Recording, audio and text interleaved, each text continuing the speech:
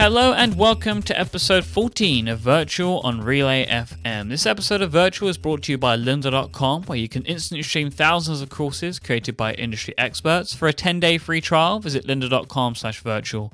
It's also brought to you by Hover, where you can get your domain management simplified, and also Loot Crate, a monthly subscription box service for epic geek and gamer items and pop culture gear. My name is Mike Hurley, and I am joined by my partner in crime, my friend, Federico Viticci. I couldn't think of anything exciting to say. It's good to know that I'm your friend. I mean, you are. Hey, I was Mike. trying to think of something video game related, just anything, but I couldn't come up with anything. You could say that I'm a Super Mario to your Luigi. Why are you Mario and I'm Luigi? Because I guess you're more like Watch your words, buddy. like a tall figure. Okay, I'll go with that. Because you're kind of like my sidekick. No. I wanna. It was primarily because of your beard and your figure. You know. Does Luigi have a beard? No. Well, the adjective that I was thinking of was lanky. Okay. I don't. But I'll I went take with tall. Okay. Well, because it's tall and thin. I actually think we are tall. We are the same height, you know? Yeah, I'm about 6 feet. What's that in centimeters? Oh, 1,000 centimeters. I'm now 6 feet in centimeters. Yeah. It's 182 centimeters. Oh, we're the same. Yeah. Okay. So we're two Luigis. Is that okay? Is that okay with you? That works great for me. Cool. But hey, Mike, by the way. Video games, right? Video games are so many. How can you play all the video games that exist? I've been playing so many more. That's kind of sad when you think about it. Since I quit my job, I've been playing so many more video games. It's awesome, and I've got so many to talk about today. So we need to power through, Federico. Yes, so yes. So we didn't do Mike, any links of interest last week, so I'm sure you've got some built up. Yeah, people were upset. No, not really. But I like to give people links so they can check them out. The first link for this week is this is crazy. Just out of the blue, a few days ago on Twitter, basically my timeline exploded with people tweeting this link to a Kickstarter campaign. And I was in the Twitter app, and in the Twitter app, Kickstarter links, they show you a preview. So like a little card. Do you see? Yeah, like a little card in the timeline. And all of a sudden, I started seeing this image called Thimbleweed Park, and it was like a small image with a like retro pixel style graphics. And I'm like, okay, why are people freaking out about this link? Because all the tweets that I was seeing were like, oh my god, I can't believe this is crazy, you know? So I opened this link, and it's a Kickstarter campaign for a new classic adventure game, like the point-and-click LucasArts kind of games, by Ron Gilbert and Gary Winnick. Basically, the guys who made Maniac Mansion, basically the adventure game, and they're back, and they're making a new adventure game for Mac and PC and Linux. And it's an old-school point-and-click adventure game, and it's about two detectives investigating, I can't remember what, but it's basically a classic adventure. It looks amazing. It looks like a real adventure game, but modernized for the future, kind of like Shovel Knight in many ways. And they have raised already more than $200,000, I think, on Kickstarter, and it's amazing. I mean, if you loved adventure games, you gotta check this out, because the Ron Gilbert is back. It's nuts, really. So I'm really excited about this, because I loved adventure games when I was a kid. I played a lot of these on not on the original console, because I couldn't get my hands on the original consoles with emulation. I really want to play legally to pay for this stuff, you know. I've been buying there are many iOS conversions, so I usually buy those like when there's a Black Friday sale, because I love these games, and kind of to make up for all the emulation that I did when I was a kid. But this is a new game. This is not a remake, so I'm really, really excited about this. How do you feel about it being on like the PC, like Mac PC? Yeah, I hope that it's coming to at least consoles. I'm not sure because these games, they require a mouse, like a cursor to point and click. So it's, I guess, problematic. You think it'd be it would at least be perfect for iPad though, right? Yeah, I mean, on the iPad, probably. If you, you need to make sure that the cursor has a large enough, that you can touch an object that's not really small, because the cursor on your computer is more precise. But yeah, it would make sense on the iPad. I mean, Broken Age makes sense on the iPad, so maybe this game's... I don't know. I'm really excited. This is the kind of game that I would use a Mac with, That's high praise from Federico Vitici. Yeah. The next link that I want to show you, Mike, please don't be upset with me. Do you know Mirror's Edge? Yeah. Okay. So, are you familiar with the mechanics of the game? Yeah. So basically, this is something that I found a couple of weeks ago. There's a speed run for this. So this game is already about running and jumping, but somebody managed to basically to do a speed run for this game, and it's a 90% run. So it means you need to finish the game with whatever progress you can unlock. It's called any percentage in Twitch language. It's 36 minutes of Mirror's Edge speedrunning, and go check out the video. If you have problems with dizziness or motion sickness, don't watch the video. It is totally crazy. I mean, Mirror's Edge is, when you play normally, it's already fast. So try to imagine Mirror's Edge done by an expert speedrunner. It is crazy. Basically, this guy is flying in the game, and he finishes it in 34 minutes if you exclude the loading screens. I was watching the video. I guess I lasted for like 5 minutes, and then I needed to close the video page because it was like I was going crazy. It was too fast. I cannot imagine just being able to train for this kind of speed run. I wonder how many hours you have to put into something like this. Yeah. To learn it this way. Like, I assume this person's been playing constantly since Mirror's Edge came out, which is quite some time ago. Yeah, many years ago. I want to say it's one of the first games that came out for the 360. Yeah. Yeah, it's at least 6 years ago. I'm watching it now. Oh my word. Yeah, told you. Why are they running on the walls so much? I assume it's faster. Oh wow, this is... Yeah, I can't watch any more of that. Yeah, that's pretty bad. Yeah, it's really, really fast.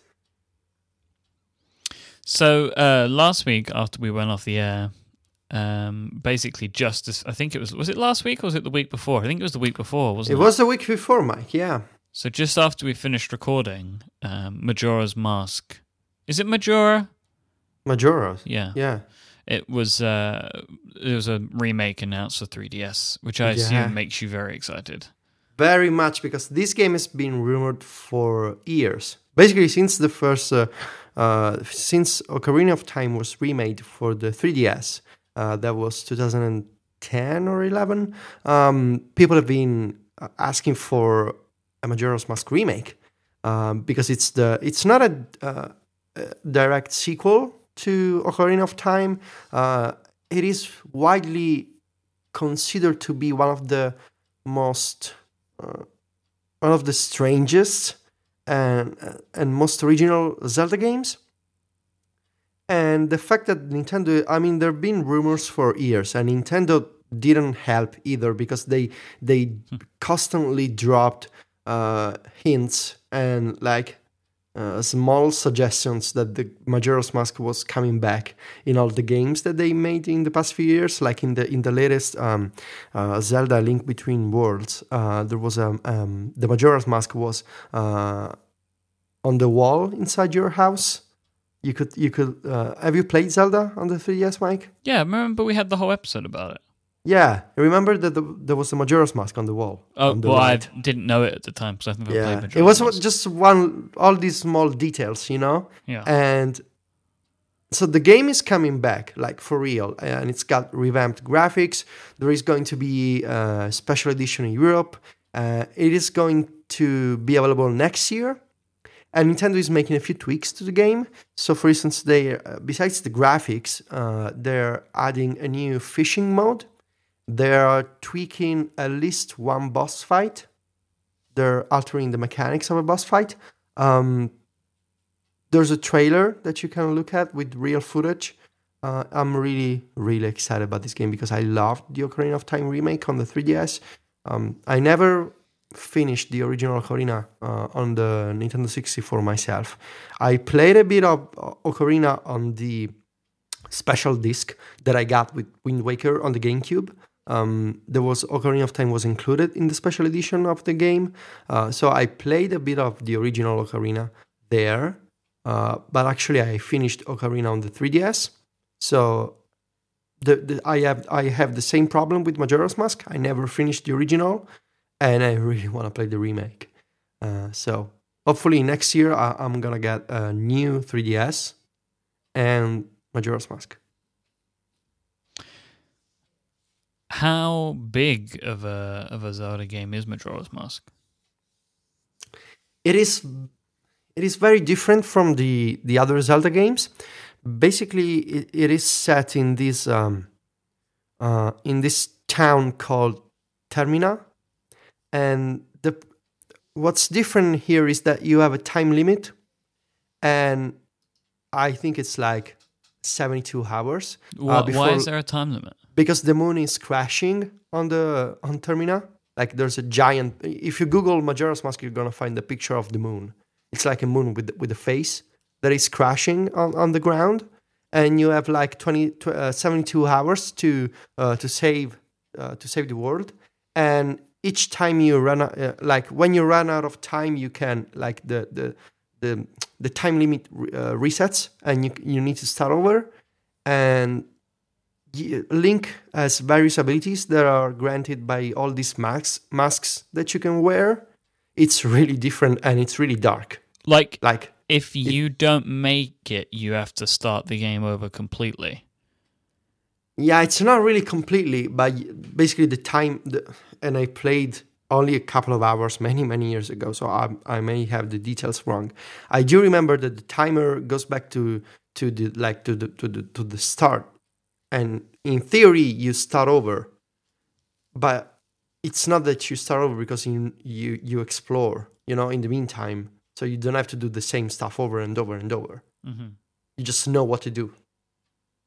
I think I remember in this way. I may be wrong because actually, I have a story here. I'm just looking at Wikipedia.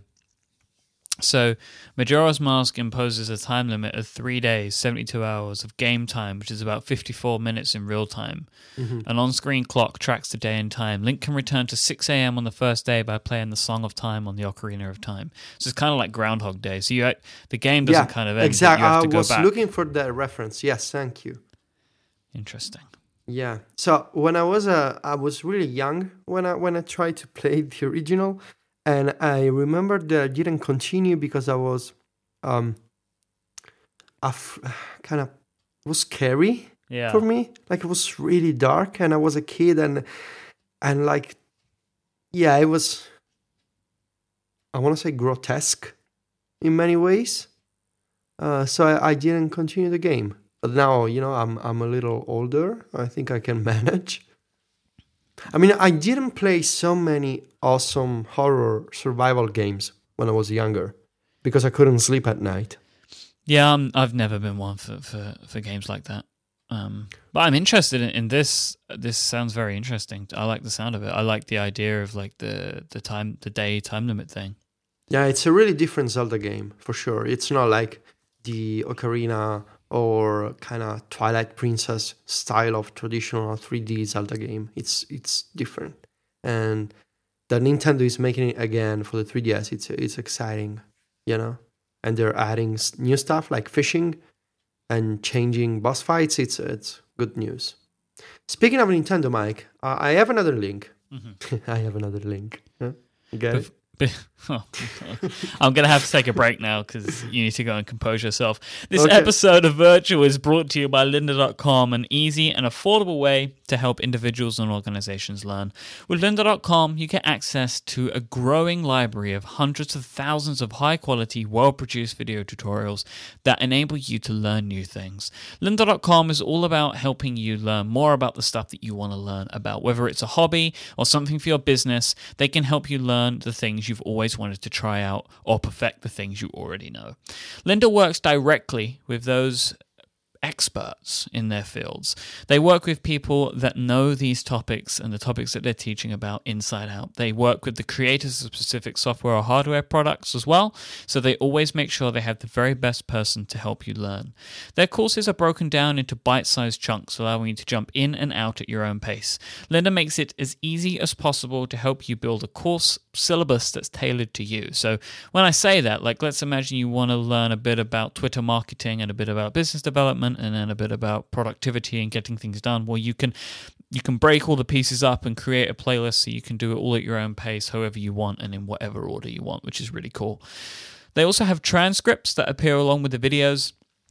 This can help you whilst you're watching the videos to follow along with what's being said, but they're also searchable, so you can go in later and find exactly what you're looking for, maybe to refresh yourself on a video that you've already watched.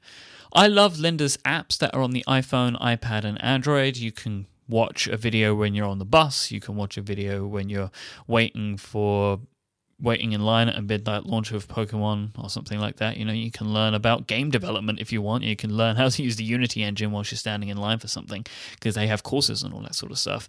They have courses on web design as well, not just game design. They have courses on marketing, business productivity, or audio editing software, music creation, absolutely everything. You name it, Lynda have got a course on it. And you can get unlimited access to Lynda's courses for just $25 a month. One fee, and you can access as much as you want. It's all you can eat. If for some crazy reason you haven't yet tried out lynda.com, now is the time to do so, as we have a special extended 10-day free trial for listeners of this show.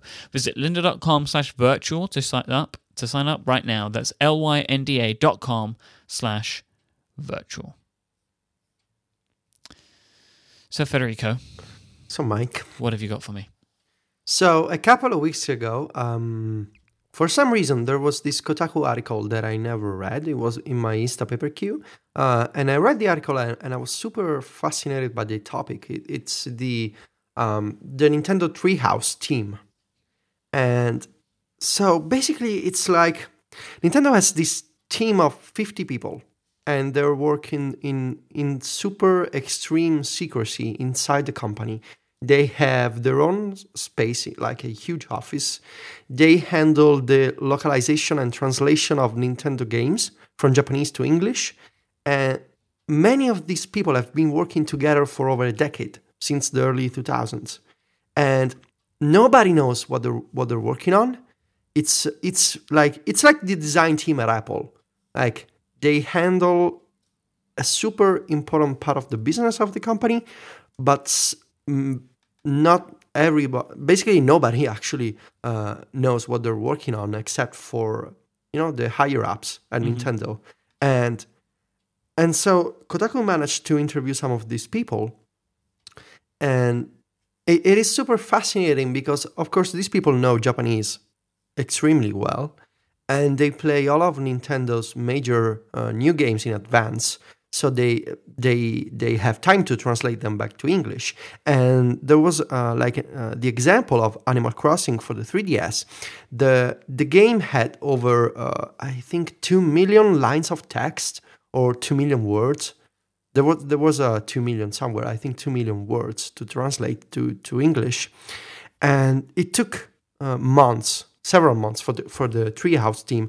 In the final development phase of the American version, the entire team had to switch just to the Animal Crossing project, and to translate sentences and stuff that I don't think anybody will ever notice. And in fact, the Kotaku author asked the Treehouse team about, what is it like to translate text that maybe it's an Easter egg or a secret that nobody will ever know.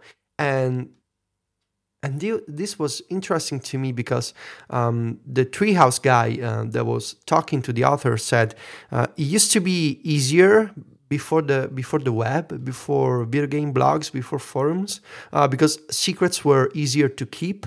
And many years ago, before the explosion of forum boards and blogs, it was easier for us to sneak in a little secret or a little detail into the translation that nobody would ever find.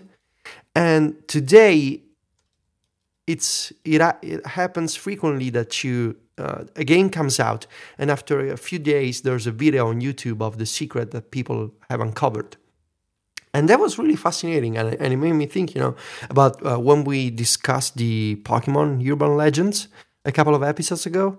That stuff used to be like more mysterious, right? Before the web, before Twitter, before YouTube, and now instead, if there's no like the urban legend, it doesn't really happen anymore because people can prove you wrong in a couple of hours, and they just send you a tweet and or make a YouTube video, and there's people on Twitch and they can stream video games. It's really different when it comes to keeping secrets in a game.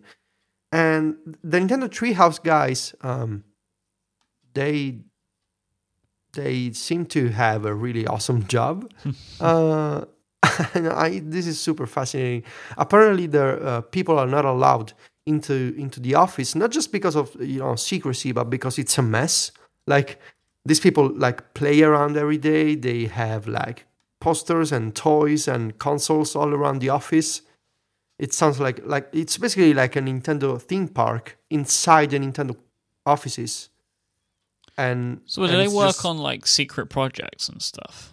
Yeah, like sometimes, like I think the article mentions that sometimes they see new games, like they work alongside the Nintendo of Japan to make sure that a game that is being developed for Japan first also makes sense for the Western market. Right. So they see like the new Zelda or the new new games that Nintendo is making and that nobody knows. That's super. It's like really the design team at Apple in many ways. It's really fascinating. And there's the article on Kotaku, which people can find in the show notes, Mike. Where can they find them, Federico? So people...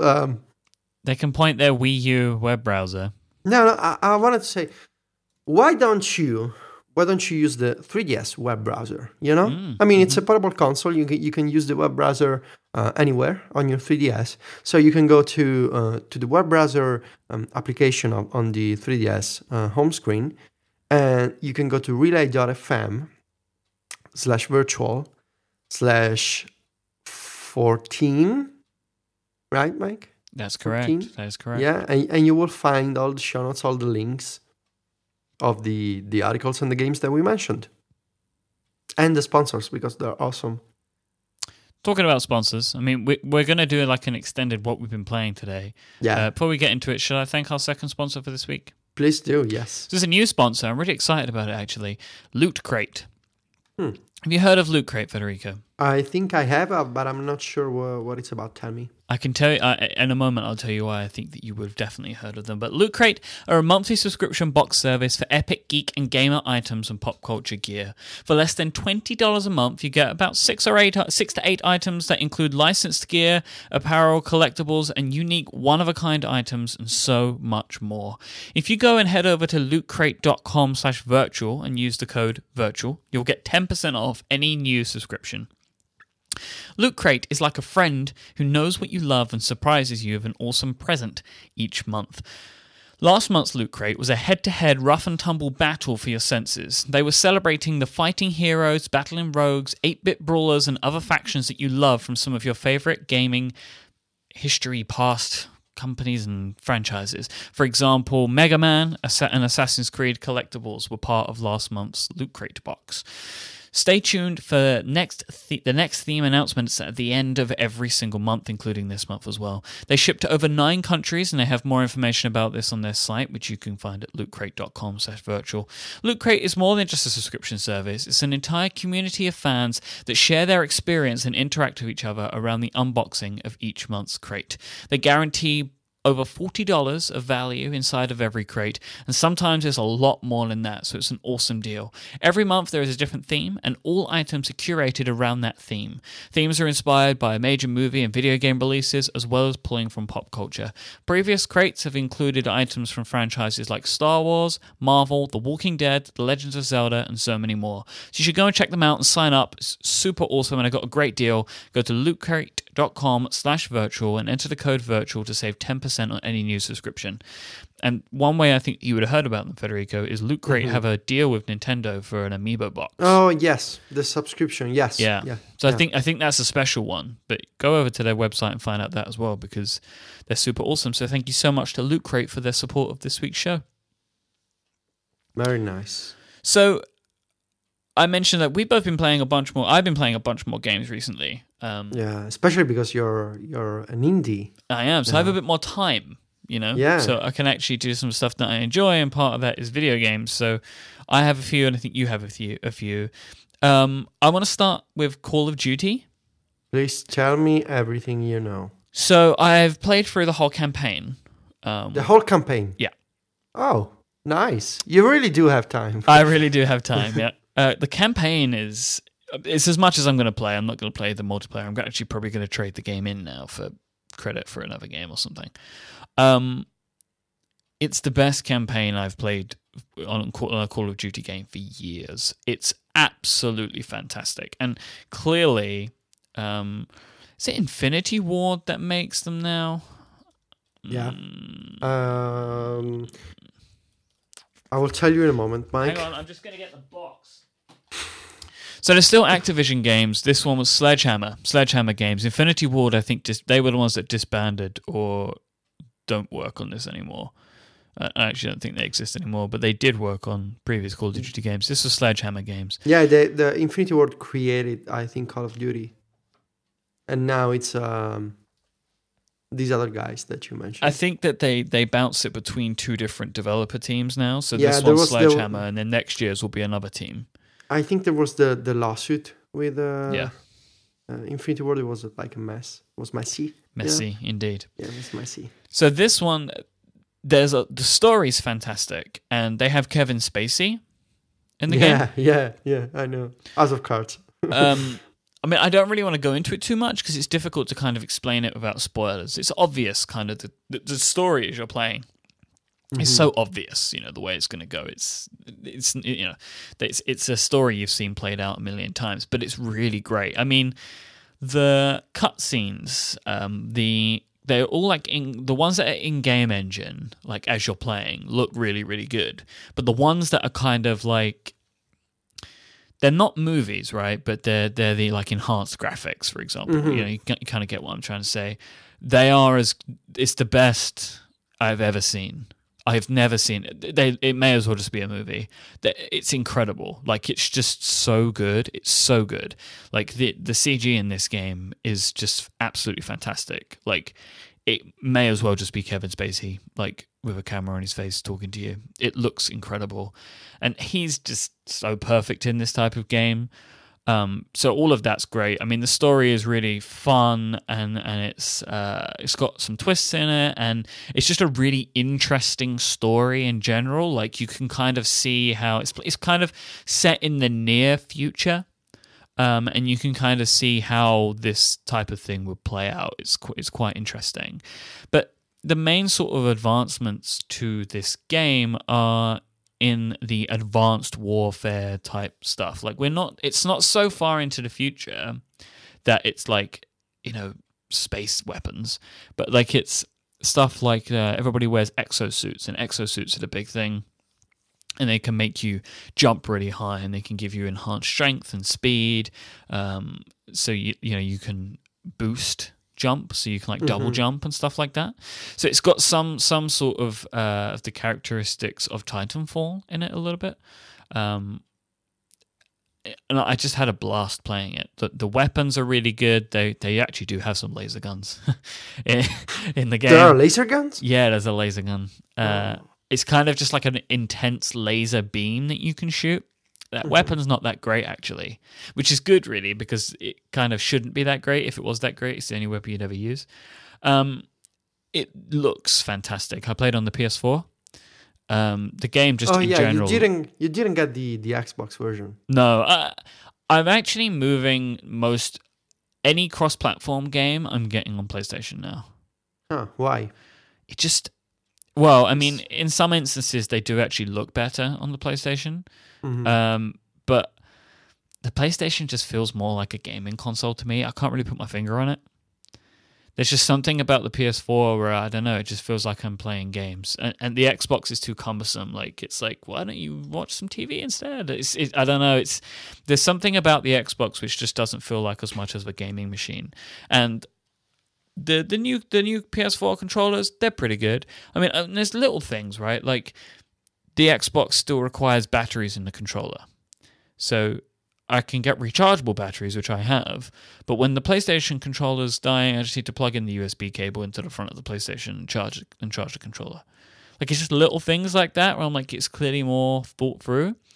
And the Xbox drives me insane, right? If I turn my Xbox off, like turn the system off and leave it plugged in. Xbox off.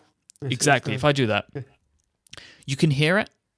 Like, it's still doing something. But like, this is like off, and it can be off for like an hour, and you can still hear the fan, or it's doing something. The PlayStation, you turn it off, and it goes off, right? Yeah. I mean, they're idling. That's what they're doing. But even though you're telling it to turn off, but I don't know, it just frustrates me because both the consoles have a standby mode and a power off mode. And I turn the Xbox off, but it's still making a ridiculously loud noise. It sits on my desk, and I can hear it, and it. Are you in the same room of your Xbox right now? Yeah. Can you shout at the Xbox? No, because I unplugged Connect. Oh. Because I'm not interested in that. I was hoping that the Xbox might listen to the podcast, and it's probably always listening to me anyway. It's creepy. But I mean, look, at the end of the day, this Call of Duty game, it's a Call of Duty game, you know? It's what you'd expect, but it's really, really good. It's like, it's maybe the best Call of Duty game I've played since Modern Warfare, which is where, you know, it took that really great this turn. Is so confusing for me. So there's Modern Warfare. Modern Warfare is many years old. Okay. And then Advanced there's Modern Warfare is a new one. But there's Modern Warfare 2. Yeah. Okay. This is Advanced Warfare. Yeah. Warfare. Okay. So there'll probably be Advanced Warfare 2 now. Yeah. But that won't be the next game. That won't be the next game. No, because there'll be something in between that's made by the other studio. Oh, okay. I get it. Okay. Most likely. But I really, really enjoyed it. I'm sure the multiplayer is great. I'm just not interested in it. The campaign was long, many hours, which is great because as well they've been getting shorter over the years. And I really like all the future tech. There's drones. There's lots of drones in it.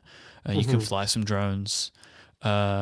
Some good vehicle stuff, like submarines, some mech stuff. It's really great. I thoroughly recommend it. Even if, because these games are so like sought after, just pick it up, play it for a couple of days, and you could probably still get good trading value on it.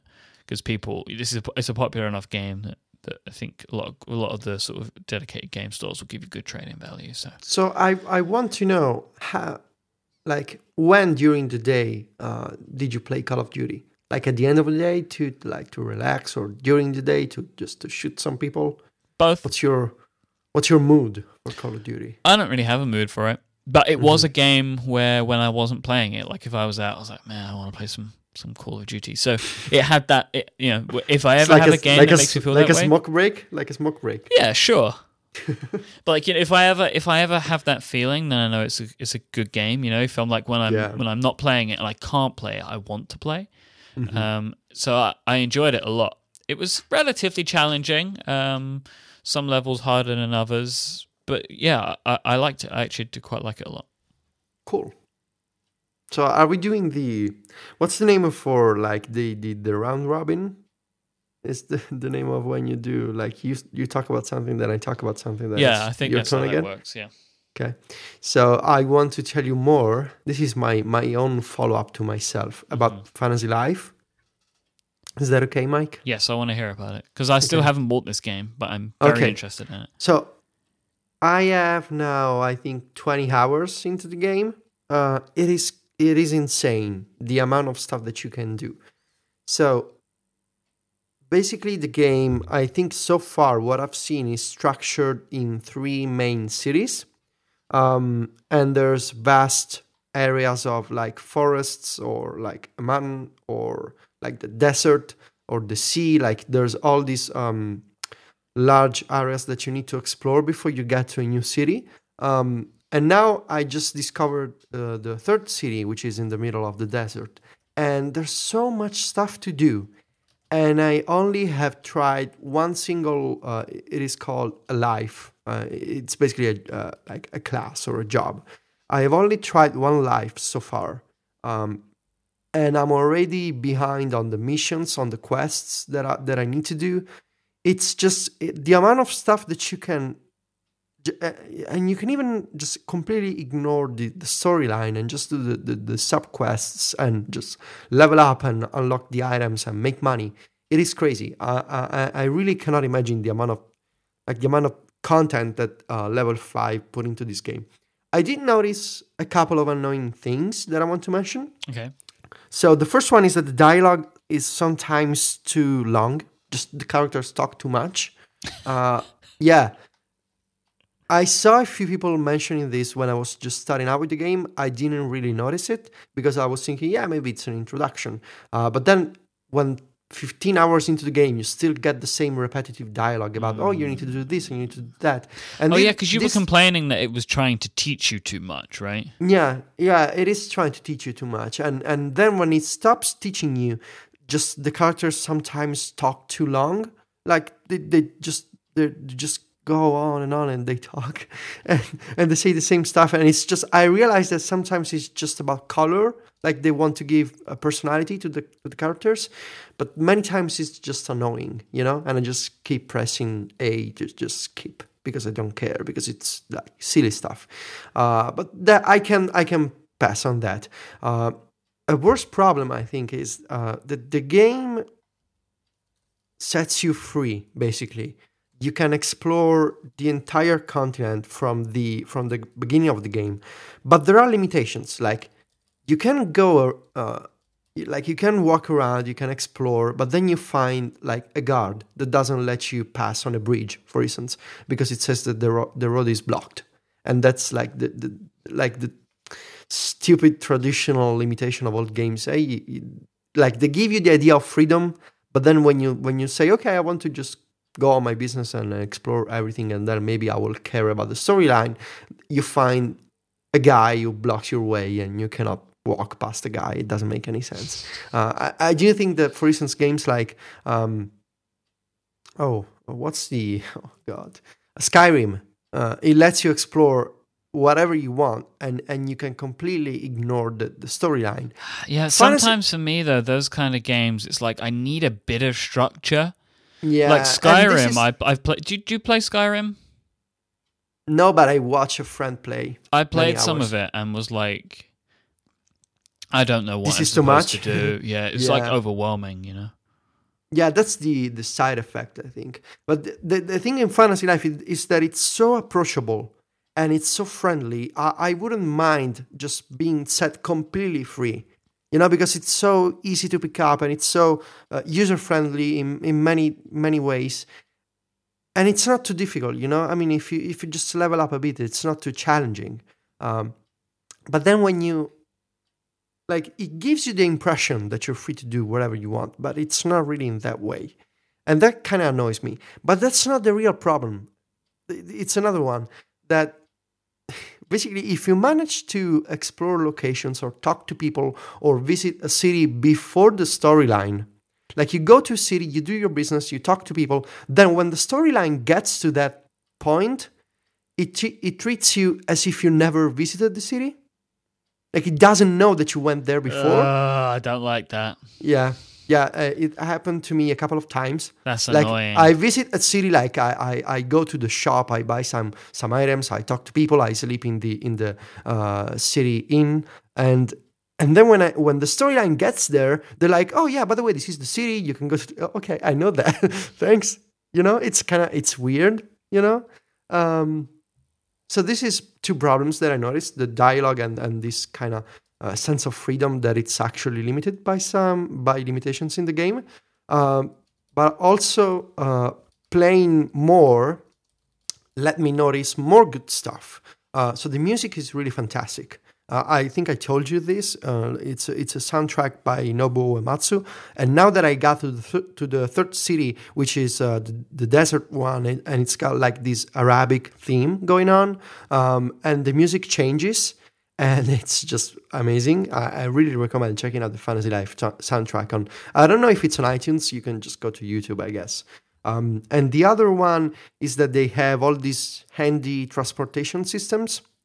Like you can ask guards to escort you back to the city if you don't want to walk, or you can go on what's the name of the thing in the sky, like a blimp? Yeah, or a Zeppelin. Yeah, yeah.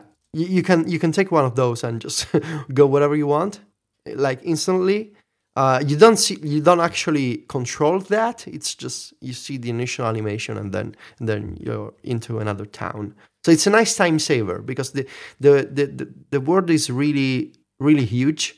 The game is just so nice in many ways, like the graphics, the colors, and it's fun, because exploring everything, finding items, buying furniture for your own place. I really like leveling up my own characters when I'm in an RPG, and this game lets me get to level 200, which is nice. The storyline is a bit childish. I think it's easy. It's kind of obvious, but it's passable, I think. So yeah, it's in spite of these limitations that become more visible as you play the game, I really recommend it because it's kind of like Animal Crossing, the kind of game that you don't want to stop playing because there's always new stuff.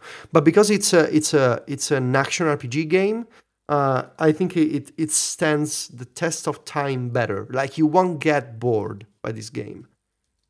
It's this strange mix of like a Dragon Quest game and Animal Crossing, and it kind of makes sense. It just makes sense, and I really like it. They should make a Fantasy Life 2 and address all my concerns. That'd be perfect. Well, I'm sure they will if it sells well. I mean, I'm interested in this game but I kind of go backwards and forwards because every time you talk about it, you say things that sound fantastic, but then say things that really would frustrate me. Yeah. So I'm not sure yet. I'm not sure yet. It's on my kind of list, but not high enough on my list that makes me want to drop everything. Yeah. I know. There are a couple of things that are annoying. Yeah. Anyhow, have you played Monument Valley? I played and finished the Monument Valley expansion, yes. What did you think? I think it is possibly even better than the original game. I agree with you 100%. Because they came up with all these new mechanics for like the twists and turns of the structures, like the stuff that you need to do to move forward with the character. Yep. The guy, and I know that you talked to the guys, but my impression, and I still have to listen to the episode of Inquisitive with Dan Gray, by the way. But my impression is that they said we needed to take some ideas out of the original game, and now that I played this expansion, I'm like, you should have put these ideas into the original game because they're awesome. Yeah, but you hear like, so I'm spoiling the episode. You should listen to my episode of Inquisitive. But Dan said that I also don't want to spoil it, but the level with like the block that continues to spin forever, right? He says he genuinely believes that's probably the most expensive level of any mobile game ever created. Because they were working on that for the original. but it was too big. It was too much. So they kept on working on it and then had it for this one. So good, man. It's a Monument Valley is it's so beautiful and so intricate, but also accessible. It's just it's a perfect spot, I think, for iOS gaming. Yep. And it is a work of art. Seriously, Yep. It's the kind of game that should be kept in museums. You know, we talked about software preservation on Connected, and this is just the perfect example. This game has to be preserved because it is a work of art, digital art, but it is amazing. Yeah, I'm a huge fan. I would have given the guy so much more money for this game, and people were upset because it was $2 on the App Store. I know. Yeah, I know. sad. Yeah. Yeah. People can spend hundreds of dollars on cows and vegetables in Farmville and Candy Crush Saga, but they won't spend $2 on Monument Valley. It just boggles my mind. So worth it, though. I mean, it's so gorgeous and like challenging in different ways than the other ones were. Seriously, just in love with it. Like, really fantastic. Absolutely, Mike. So before you tell me, before we talk about two more games, today we're talking about games. All games. Do you want to thank another friend of ours? I sure do. This episode of Virtual is also brought to you by our friends at Hover. Hover is the best way to buy and manage domain names. It's the place that I go when I have either a project that I want to start or a joke that I want to play on someone that requires a domain name, which seems to be becoming increasingly more something that I do, especially since of all these new TLD selections, you know, like your .sexy, .coffee, .academy, .world, .ceo, .ceo, yeah. All of these, I mean, they're all available. Mike.co. They're all available at Hover. Great prices, and you can go in and manage them, and you can do them really quickly. I mean, sometimes when you're playing a joke on someone, you need the URL fast. That's what Hover is great at. You just go over to hover.com, you type in the words that you're looking for or the full domain that you're looking for. It will show you if it's available. You just click that you want to buy it, either sign up for an account or sign into your account and buy the domain. They don't show you 1,000 screens which you have to click through and a bunch of boxes you have to get rid of. They don't ask you to pay more for Whois privacy because they just include that for free of all of their domains, which I think is one of my favorite features of Hover.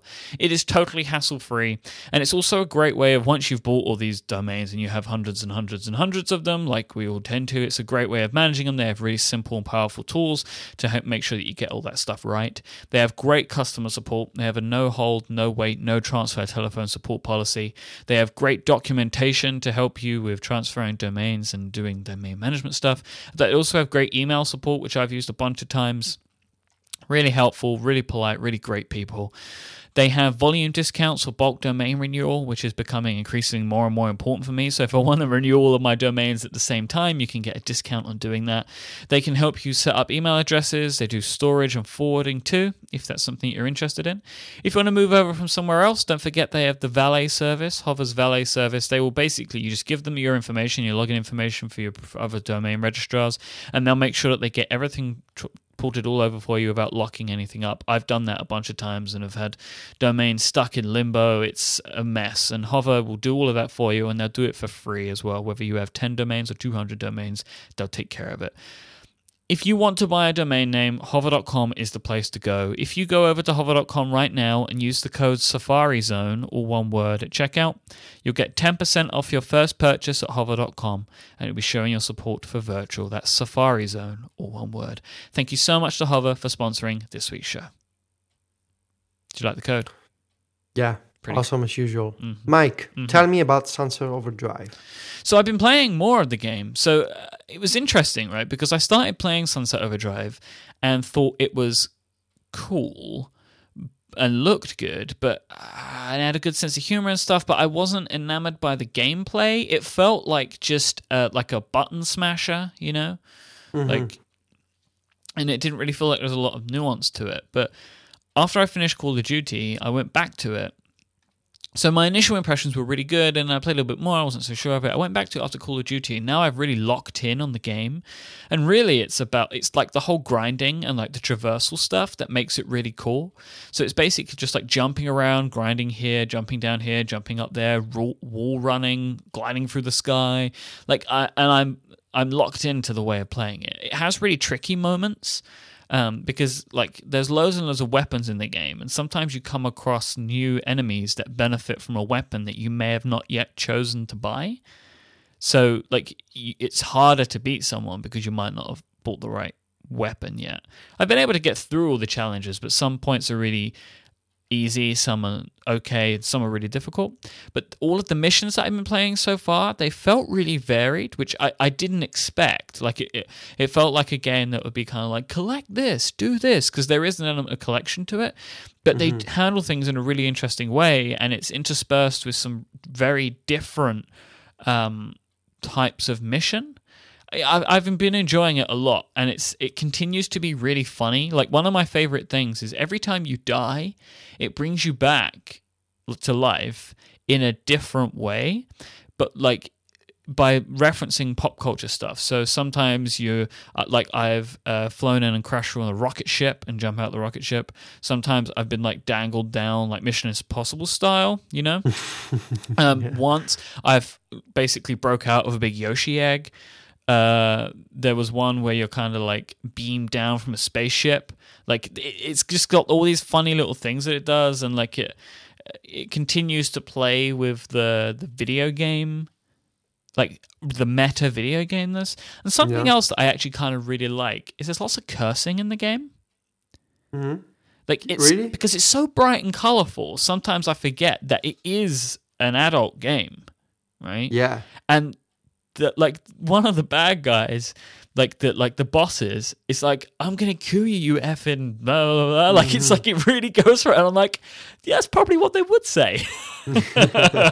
So I really like it. It's so different, and once I was able to kind of like just hone in on it and like really just kind of forget about what I think the game is and appreciate it for what it actually is.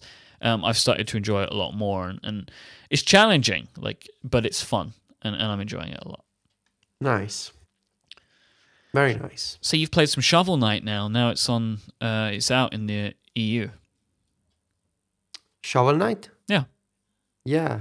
What do you think? I have it on the 3DS. Yeah. I haven't played much because I focus on Fantasy Life. Yeah. Let me know. Yeah. Fantasy Life, man. I mean, it's like a portable drug, you know. I've played a bit of Shovel Knight on the 3DS. I really really like it. I'm struggling with the screen size of my 3DS because you have an original 3DS. Yeah, so the text is quite small. Yeah, but I really really like having it on that platform. It just feels right. It feels better to be playing an NES style game on a Nintendo system as opposed to on my MacBook Pro. Yeah, it makes more sense. Yeah, play more. Yeah, I just feel like I want to put in like at least 50 hours into Fantasy Life, and then I'm gonna switch to another game, possibly Pokemon, because it's coming out in a week. Yes. So yeah, we should note we're not in the US, me or Federico, so we have to wait another week for Pokemon. Yeah, another week. Yeah, in the US it's coming. I mean, it launched in Australia last night. I saw the pictures from Daniel Vukovic, the books. A lot of photos of people in line to get the new 3DS and the Pokemon game. And in Europe, it's launching on the 28th. So we gotta wait, Mike. But you can expect that we'll have some good stuff to talk about. We're planning some fun and stuff for that. Yeah. So the last game that I personally played on iOS this week, actually today, this new game called Crossy Road. Oh man, I love this game so much. It's so good. Okay, so this new game came out of nowhere, basically. I don't know the developer. I think they're called Hipster Whale. Yeah. It's kind of like a modern version of Frogger, the original game for the Atari something, I want to say. Go with it. It's not a game. You're a frog. You need to cross the road without being killed. So in this game, it's got this lovely, awesome graphic style. Like it, I don't know. How would you describe that? It's like chunky pixel art. Yeah, it's like but really chunky, bright, like cubes and like bright and polished Minecraft. I don't know. It's it's really nice. And you're this chicken. You start as a chicken who needs to cross the road, and there's cars. There's like police cars, taxis, and there's like train tracks. Yeah, and there's like a little like a river, and you need to jump on the like on logs to cross the river, and it's an endless runner effectively, but it's controlled by tapping and swiping. Yeah, and.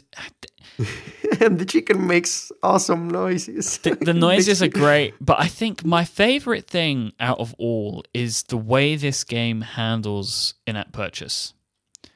Yeah. So basically, it's a free game, or it's a get game.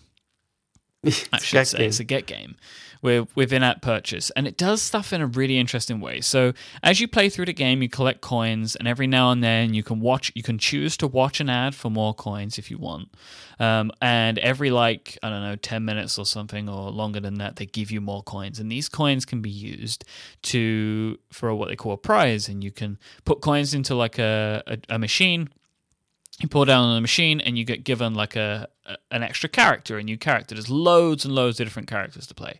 Did you get the black cat? I haven't got the black cat yet. No. Yeah, I got the black cat. So, or what you can do is you can choose to buy characters. Yeah. So you can unlock every character in theory, right? If you just play long enough, you get coins, and you'll be able to unlock all the characters. Or you can pay for characters. You can buy them. So for 69 pence or 99 cents a pop. I bought a penguin because I wanted to play as a penguin. You bought a penguin? Uh-huh. This is one of the in-app purchase where I gladly give money. Because... Oh, yeah. It's so... I'm trying to think of a word. This is such a good game. I want to support the developer, and they don't. And they're not scammy. Yeah, exactly. It's not the kind of freemium game that tries to to convince you to. It's not scam. It's like you can play the game. You can play the game for free, but you want to give these guys some money because it's not the free game that's being done like in a rush. You can tell that there's so many little details about this game. Because when I play as the penguin, there's snow on the ground. Really? Yeah. Wow. Nice. I didn't know that. Yeah. Man, I'm in love with this game so much. I've been playing it all day. Yeah. What's your high score? Let me check. I think it's like 139. Oh, come on. Really? Yeah. Mine is 54. Pretty good. I'm getting pretty good at it. I love the noise that the chicken makes when it's hit by a car. It's like boop. It's like I was playing the game today. I was alone and I was just laughing by myself. I love the name. Crossy Road. Yeah, because it's Flappy Bird, right? That's where it's Crossy Road. Yeah, because it's Flappy Bird. Like that's the I can see it at that. At least it seems to me like that's the inspiration for the name, and I kind of like that. I think that's kind of funny. Yeah. Are you playing on your iPhone or on your iPad? On my iPhone. On your iPhone, yeah. I was playing on the iPad because I was just working, and then I saw people tweeting a link, and I'm like, okay, let's check out this game. And yeah, I spent like an hour. I think that I didn't do much of a decent high score because I enjoyed watching the chicken die. Like there's this detail that if you hit a car yourself, like if you don't get hit by a car, if you just like jump towards a car, the chicken just becomes like attached to the car and the car drives away with the chicken. Yeah, I like that. Here's something you may not know, Federico, about this game. You can video your level. Yeah. What's the service? It's don't know. EveryPlay? Something like that. Yeah, Let me try. I signed up. I have an account. I'm not sure how I signed up. I just tapped a bunch of buttons. Okay, fair enough. And you can, because then you can share them, but you can also it also records your face if you wanted to as well. Oh, Did I record my face? Because I think I uploaded a video. Oh man. I think you have to select that. It's like an extra button you press. Oh, okay. It does like picture. Yeah, in picture. I didn't see my face because I was in the toilet when I was playing. Yeah, you don't want to. You don't want to do that. But yeah, I love this game. I think it's fantastic. Crossy Road, check it out. Yeah, we've got a link in the show notes too. Play with the chicken. Play with the penguin. The penguin's the best. I saw there's a horse, and I think what's the other one? There's a bunch of cats, and yeah, I mean, a lot of animals in this game. Yep. I really use the chicken because the sound effects are a masterpiece. Mm-hmm. Yeah, Crossy Road, man. It's the new Flappy Bird. Did you want to talk about Vainglory? What do I have to say about Vainglory? I think I'm stupid because I don't know how to play this game. I died in the tutorial many times. Many times. I mean, I was given instructions and I died many times in the tutorial. Like, you're supposed to skip the tutorial, and I died. I don't think mobiles are for me, Mike. Like, I don't know. You're supposed to to destroy the crystal, right? Mm-hmm. So this is a MOBA game. What's the Massive Online Battle Arena game? Sure. It was previewed at the iPhone 6 event. It soft launched on the App Store a few months ago. Now it's out in the US. It's a free-to-play game, and it's graphically impressive. It looks amazing on an iPhone 6 or an iPad Air 2. It uses metal to enhance the graphics. Yeah, it looks incredible. This was the game that they demoed. Yeah, on it looks stage amazing with the iPhone 6. Like the colors and the textures, it looks like a console game on iOS, and that's incredible. My problem is that I don't know how to play these kinds of games because I think I think my problem is that I never played much of. I never was a PC gamer at all. So my understanding is that these MOBA games, they share the basics of RTS games in a way. Like, you need to control these characters from a top-down perspective, and you need to make money to buy items or resources. My problem is that with these action games, I kind of panic. Like, I'm more of a Final Fantasy guy. I like turns, Okay. And there's people that, like, you need to play with people, and I kind of panic. Like, I don't know what to do. I need time. Yeah, I realize, Mike, can we talk about feelings? If you want to. like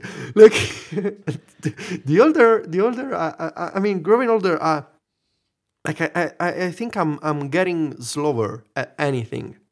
Like, I take my time with Mac stories. I take my time when I respond to an email. I'm just slow to do stuff. And I'm finding out that even playing video games, I think about stuff. Like I pause the game and I think, and then I play the game. I don't know. It's just I'm weird. I think I don't know. I'm really reflective. I think right. when I play and these MOBA games, I don't know what to do. I die in the tutorial twice. So I'm sorry. I haven't played it yet, but it doesn't. Oh, you haven't played? So you made me talk about this game and you haven't played the game. Yeah, I wanted to hear what your thoughts are. This is part of the round robin. That's how the round robin works. Okay. Yeah, it looks amazing. It's just not for me. So go get the game because it's free. You cannot go wrong. And especially if you actually know how to play MOBA games. It got positive reviews from video game websites. It looks fantastic. It's on the iPhone. It's two separate apps on the App Store. Like, there's an iPhone version and an iPad version, I think. That's kind of weird. But yeah, it's fantastic. Go get the game. Just don't ask me for advice. Clearly. Yeah. Right, I think that just about does it for this week's episode. If you want to find links to all the games we've spoken about and all the stuff we've spoken about today, go to relay.fm/virtual/14. So thanks again to our sponsors, Lynda, Hover, and Loot Crate. My name is at iMyke on Twitter. I am IMYKE. Federico's at Viticci, VITICCI, and Federico writes at fantasticmacstories.net. We'll be back next time with another episode of Virtual. Until then, say goodbye, Federico. Arrivederci.